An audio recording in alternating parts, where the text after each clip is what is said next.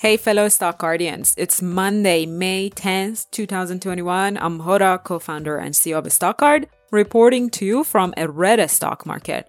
I looked at the stock market indices movements, researched why Coinbase jumped more than 11%, and discussed a few social media stocks to watch for a chance to benefit from long-term growth in digital advertising industry. It was a difficult start to the week, especially for the Nasdaq index, falling more than 2%. The other two indices also finished the day in the red.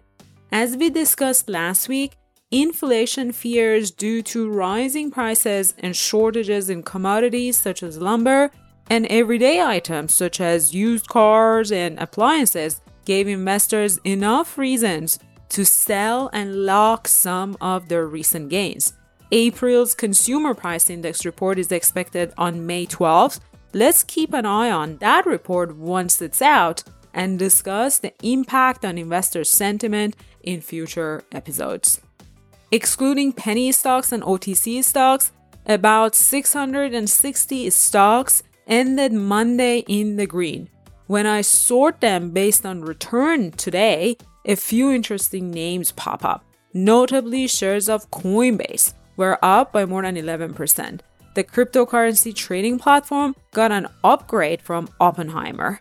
Generally speaking, Coinbase could be an excellent choice if you'd want to get some exposure to the cryptocurrency market without directly investing in them. You just need to be very comfortable with extreme volatility. Coinbase would move with the crypto market, and if anything happens to any of the major cryptocurrencies, you'll undoubtedly see the impact on Coinbase's stock price. A few days ago, we discussed how social media companies have lost their momentum and are getting more interesting by the day. The price fall continued today. Pinterest dropped more than 3%, so did Twitter by more than 4%, and Snap by more than 5%. I bet you Facebook didn't have a better day either and was down more than 4%. All these companies have one thing in common. They make money from social media and online advertising. The main reason for the drop is a warning by Citigroup analysts about the slowdown in digital advertising. The reality is the digital ad spending would recover sooner than later.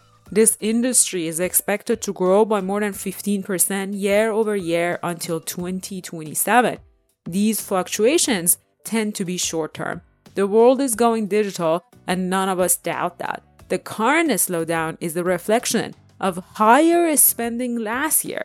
As I told you last time, I'm watching these companies very closely, and I may jump in, especially if the sell-off continues. That's it for today. If you haven't already done so, please give StockGuard a try. Research as many stocks and ETFs as you want, and consider following a few successful investors by visiting the stock pick page on the StockGuard platform. Don't forget to sign up for a 14-day free trial with promo code ROLLWITHOURCEO, all lowercase and in one word. And as always, help us grow the StockGuard community by liking and subscribing and sharing these daily market recap reports with your fellow investors. I'll see you tomorrow.